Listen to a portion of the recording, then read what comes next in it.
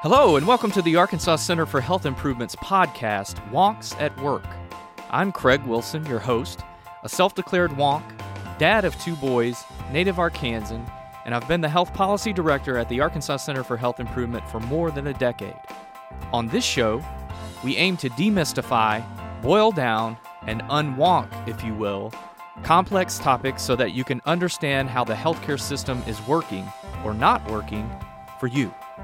This is our 37th episode, and today we're going to be talking about mental health crisis intervention, which is a topic that we've touched on before when we discussed crisis stabilization units with Dr. Lisa Evans in our 11th episode in 2021. Now, if you haven't had a chance to listen to that episode, crisis stabilization units, or CSUs, are 16-bed medical facilities operating 24 hours a day, 7 days a week, and they provide medical assessment, stabilization, and disposition planning for individuals who would otherwise be jailed, and they can do that for up to 96 hours. Now, there are currently 4 CSUs in Arkansas, and there's a 5th plan for El Dorado in South Arkansas. CSUs are a critical asset for the communities that they serve, but they are only part of a spectrum of services that are needed. A post-CSU stay, there may be long-term residential care needs, outpatient service and medication adherence needs, and other community-based service needs required to prevent another acute mental health episode or interaction with the criminal justice system. And importantly, the potential for CSUs can only be realized if law enforcement officers are aware of them, champion them, and have resources such as transportation and time to avail themselves of that option. And when this is not the case, or where CSUs are not available, as is the case in many rural areas of the state, law enforcement officials need other options when they engage those in mental health crisis. So, here to talk about one of those innovative options with us is Marion Green, who is a licensed professional counselor, licensed alcoholism and drug abuse counselor, and the owner of her own clinic with offices in Magnolia and Monticello. She's also the founder and executive director of a nonprofit called Aspiring for Community Transformations that is working to deploy mental health resources to rural parts of Arkansas with a current focus on the intersection of mental health and law enforcement. Thanks so much, Marion, for joining us, and welcome to the show. Thank you, Craig. All right, so before we get into the serious stuff, I want to know what keeps you busy when you're not working, other than I know you just went to Vegas, so we're not... I did. I got to keep that secret, okay? I'm going to keep that on the down low. There, right? Yeah, exactly. Oh, so what keeps me busy? Just have a really great circle of friends. Yeah. And not only do they keep me busy, they keep me grounded, and they oftentimes remind me when I'm messing up and when I need to rein it in. And so I thoroughly enjoy my friends and my animals, and I love cooking. And I'm not saying I'm great at it, but boy, What's your favorite thing to cook? Oh, my favorite thing to cook. It's really simple. It's my daughter's favorite. It is so basic. It's chicken and rice. Oh, yeah? That's it. Yeah. And it's not the best, but it's my favorite because my daughter loves it. My wife, the chicken spaghetti that my mother-in-law makes, that's her thing. That's what she loves. Now, I'm like a meatloaf guy. When I would always go home from college or anything, I wanted meatloaf. And so when I met my current wife, I took her and I said, we're going to go, and my mom's making meatloaf, and she goes, ugh, I'm not sure about it. Now she loves it, of course. Yeah, but, of course. It's one of those things. Absolutely. So I asked this of all of our wonky guests, what would you say is your theme song? Craig, this was the hardest. It's a hard question, It is such a hard question. And, I mean, in the 20-plus years of mental health, I've never thought, this would be a good question to even ask clients too, because it'll give you so much background and what they're thinking, and so it would be easier to name the soundtrack of your life, wouldn't it? Probably, but like a single theme song is really hard. It is because that varies for day to day. It's got to. So I honestly think and this is can be so cheesy and cliche-ish. I feel like probably a lot of people, but I remember being in 6th grade in Mr. Washington's class, and Michael Jackson dropped Man in the Mirror. Oh, yeah. And Mr. Washington was a black male teaching 6th graders in a predominantly white school. And I just remember listening to that song thinking, this is it. Yeah. And so, I mean, now that I'm older, I really understand the depth of those lyrics. Yeah. And, I guess that really is the theme because it's, really it's my responsibility. Yeah. It's your I mean, it's mine to make some changes. And so, that's a great caveat probably into how we're going to start talking about why I've done what I've done. But I really feel like that song is a great example of the world's not responsible for me or to me. I'm responsible to and for this world. I'm starting with the man in the mirror. I'm asking him to change his ways. And no message could have been any clearer. If you want to make the world a better place, take a look at yourself and then make a change. Yeah, that's a good one. Love MJ. Yeah. Don't ask me to moonwalk. So I want you to not moonwalk. Okay. I want you to tell us a little bit about what brought you into the line of work that you do. Well, I'm fortunate that if both sides of my family, my paternal and maternal grandparents, they were in the helping profession, if you will. Mm-hmm. My paternal grandfather, military, died in World War II. Mm-hmm. My other grandfather, lawyer, military, and then my parents, public school educators. Yeah. So it was just this life. Service oriented. Yes. Yeah. And I knew I could not be an educator. And shout out to our educators because God love them. Woo, God love them because I think I'd be in jail. I can't do what they do. So I knew I couldn't be an educator. So I was like, but I want to help people. I knew I couldn't be a nurse because I can't stand blood. Once I figured out nursing and blood went hand in hand, that was out. So I was like, all right, let me do some counseling. You can definitely talk to people, I can talk to people, and I'm an excellent listener, too. I really am. I know when to shut up. It may not seem like it right now, but I know when to shut up. That's good. That's good. So tell us about Aspiring for Community Transformations. Where did the idea for that work originate? I feel like I've always wanted to have a nonprofit in some way. I wasn't really sure what the specifics of that nonprofit would be. And so really, basically in the spring of after COVID, mm-hmm. So COVID was 2020. It hit mm-hmm. us hard in 2020. And that year was so tough on all of us. Yeah. And I'm sure you were awfully busy. Awfully busy. And being in a small town, your colleagues are not only your professional counselors, but it's your law enforcement officers, it's your doctors. And so during 2020, you just kept hearing this talk about, gosh, people are just really struggling with this. And so then fast forward, and what really garnered my attention was the death of George Floyd and the dynamics between law enforcement and our citizens. Mm-hmm. And I really looked at that and thought, okay, how can I help support law enforcement so something like this doesn't happen again?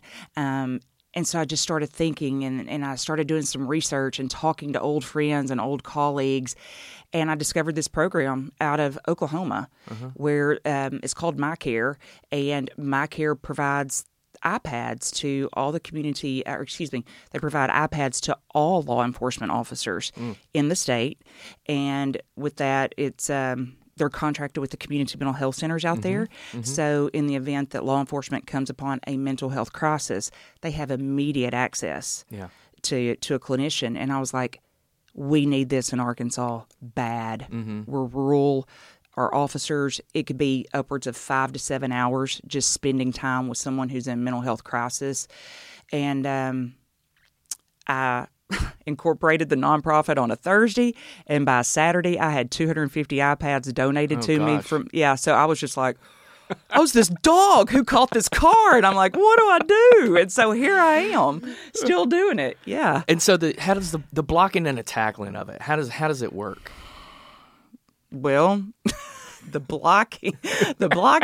Did you know my dad was a football coach? No, but yeah. It's well, really, gosh, Craig, I sit here and think it's really been such a whirlwind how fast this has shot off and taken. And I'm going back to when I really caught the car. Yeah. And, of course, I started with rural Arkansas in mind. So you're sticking in rural Yes. spaces, Yeah, and I was like, smaller well, counties. absolutely. And I was like, if I'm going to start anywhere, I've got to start at home. So I contacted Chief Todd Dew and Captain Michael Caldwell out of Magnolia PD and said, hey, this is what I'm thinking. How could this help? And they were like, oh, I was like, oh my gosh. And then Daryl Spells, who's a retired chief out of Barling, and he is very big into advocating for mental health and reducing the stigma, not only for individuals, but law enforcement. And he jumped on board. And the next thing I know, he's like, I need you to come to Barling. And then Daryl's over here telling Jason Akers down in Monticello, and Chief Akers So like, you got a ripple effect then. yeah. And so when when they encounter someone, how does that actually work? So hopefully when I go out to train, I'm hoping that a lot of these officers have had the crisis intervention training. I don't know if you guys have heard about it, but a lot of these rural agencies cannot afford to let an officer go to a 40-hour-a-week training because they're so small. Yeah. Then they're missing manpower. They've got to pay overtime. It's such that ripple effect. And so when I go out, I do try to find out how many have been through the training. And I do know when they go through the academy, they get a brief class on mental health. I think just a real general,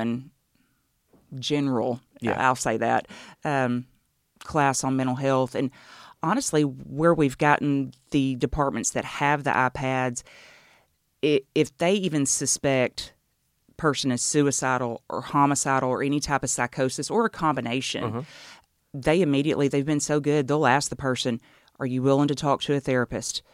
It's usually 100% yes. We've only had 2 refusals so far. And at that point, they just get the iPad out, press one button, and they ask the person in front of me, this is Miss Green, or whoever it is, whoever the therapist is. So you got therapists on call too. Yes. And this is Miss Green. She would like to talk to you. Would you be willing to talk to her? I will not be present. And they have all been so good. And for whatever reason, I think at that point it kind of de-escalates the situation with the officer right there. It doesn't make them necessarily enemy number one. And then we just, she and I, we get to talking. And so that it's that both immediate, I would say, treatment. Yes. Right? And particularly the de-escalation piece. Yes. But also you guys figure out if there's a placement that's needed for that individual where they might be able to go. Right. And so when my iPad rings on my end, I'm able to see where it's coming from. So if it's coming out of Barling, Arkansas, or Dumas, Arkansas, I'm immediately thinking, all right, where's a hospital in case?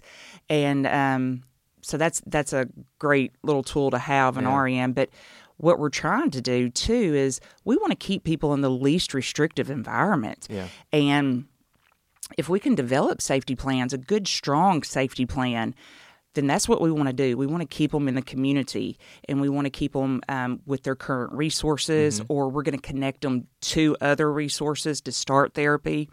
And so whatever to keep them out of jail, right? Well, yeah, This is we want to traumatic. Absolutely. And hey, honestly, law enforcement, they don't want to take them to jail. Yeah. They really don't. Yeah. And sometimes it's their only option. Now this gives them another option. it sure does, and especially in rural Arkansas. Yeah. And so I pulled the numbers. I had the assistant pull numbers. We've, from starting January 1, and that's the day our live roll went, but I can't actually remember when probably mid-January, the first call came through. But we've completed 65, and only, this is great to me, only 18 have gone to a hospital.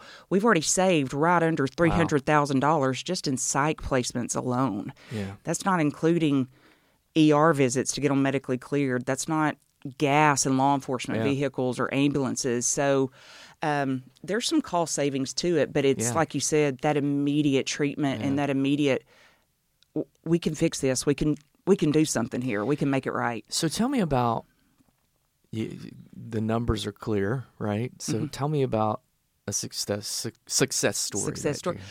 Well, I mean, we have client and even law enforcement, because this tool is offered to law enforcement. Okay. I believe that and I would imagine most everybody does. We want our law enforcement officers to be very mentally healthy. Yeah. And but there's still such a stigma for our officers to receive treatment, and but they are traumatized daily, probably. I mean, in some capacity. And so I would say because we offer this iPad to our law enforcement officers as well, free of charge.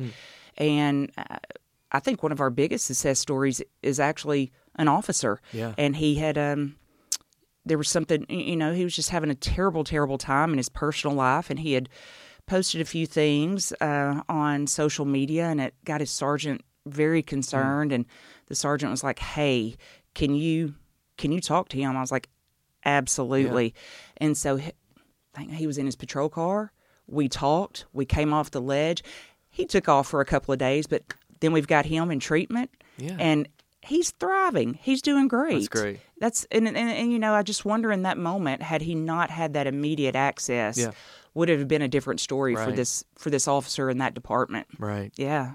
So on that law enforcement front, but I know also, and with the community providers, what are the continued challenges that they're facing, particularly in areas where you live? Yeah.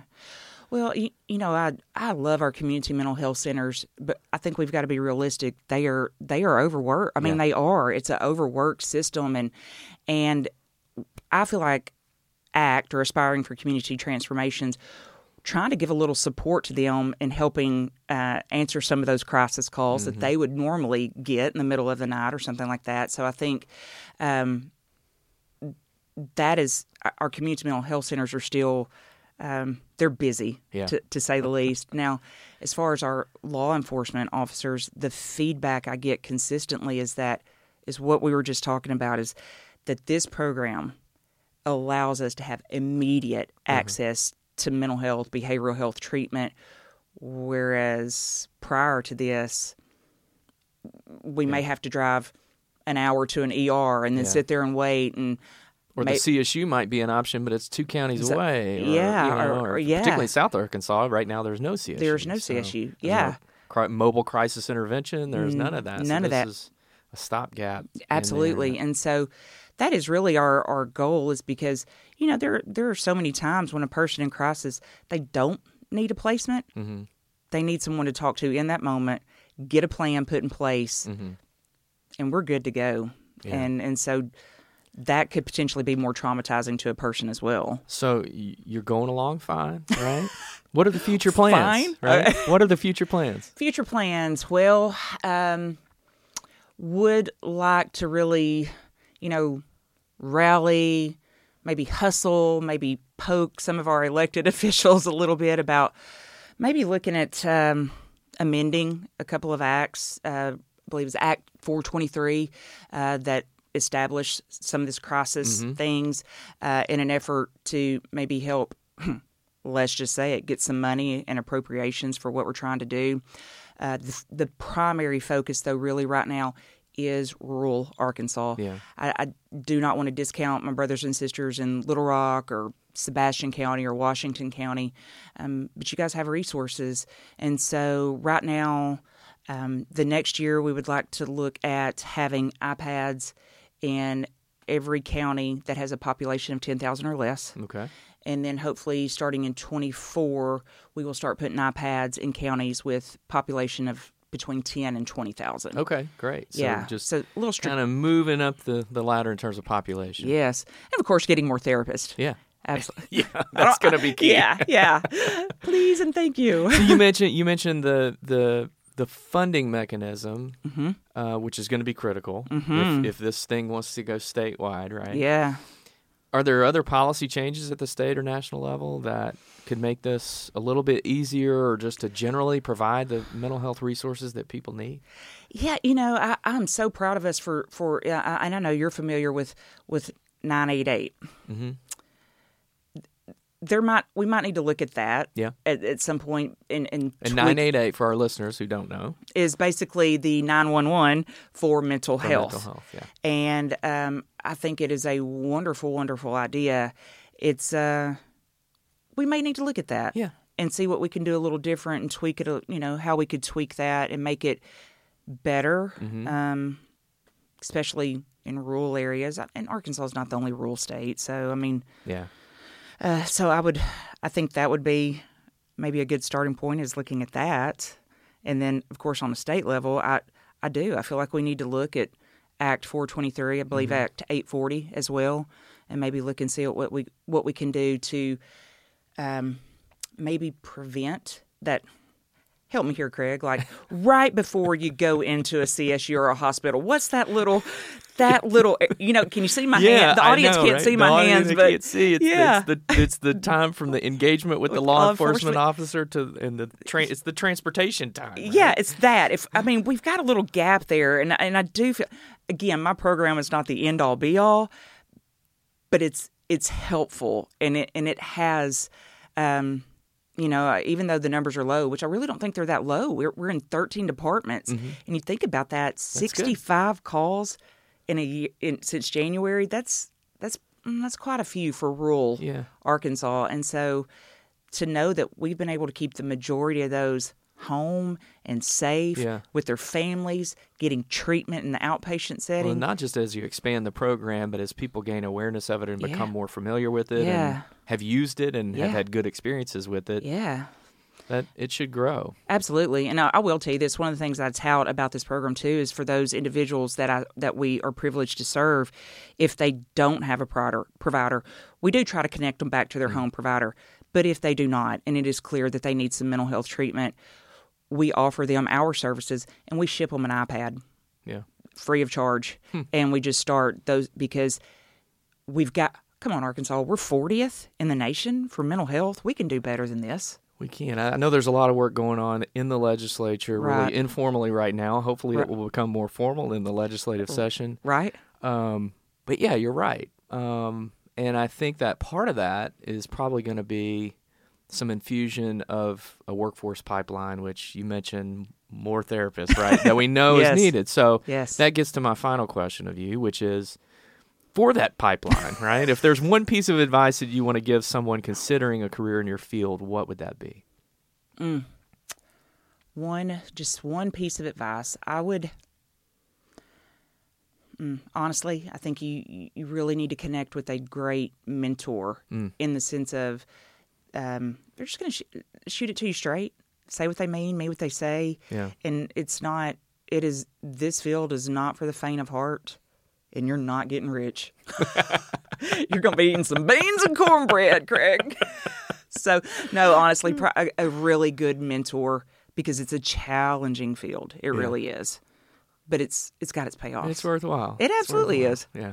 Absolutely. Yeah. Well, thank you so much for coming and talking with us today. It's been wonderful, and it's been great to have you on the show. Thank you, Craig. Thank you for listening to Wonks at Work. You can listen to our bi-weekly podcast on our website, achi.net.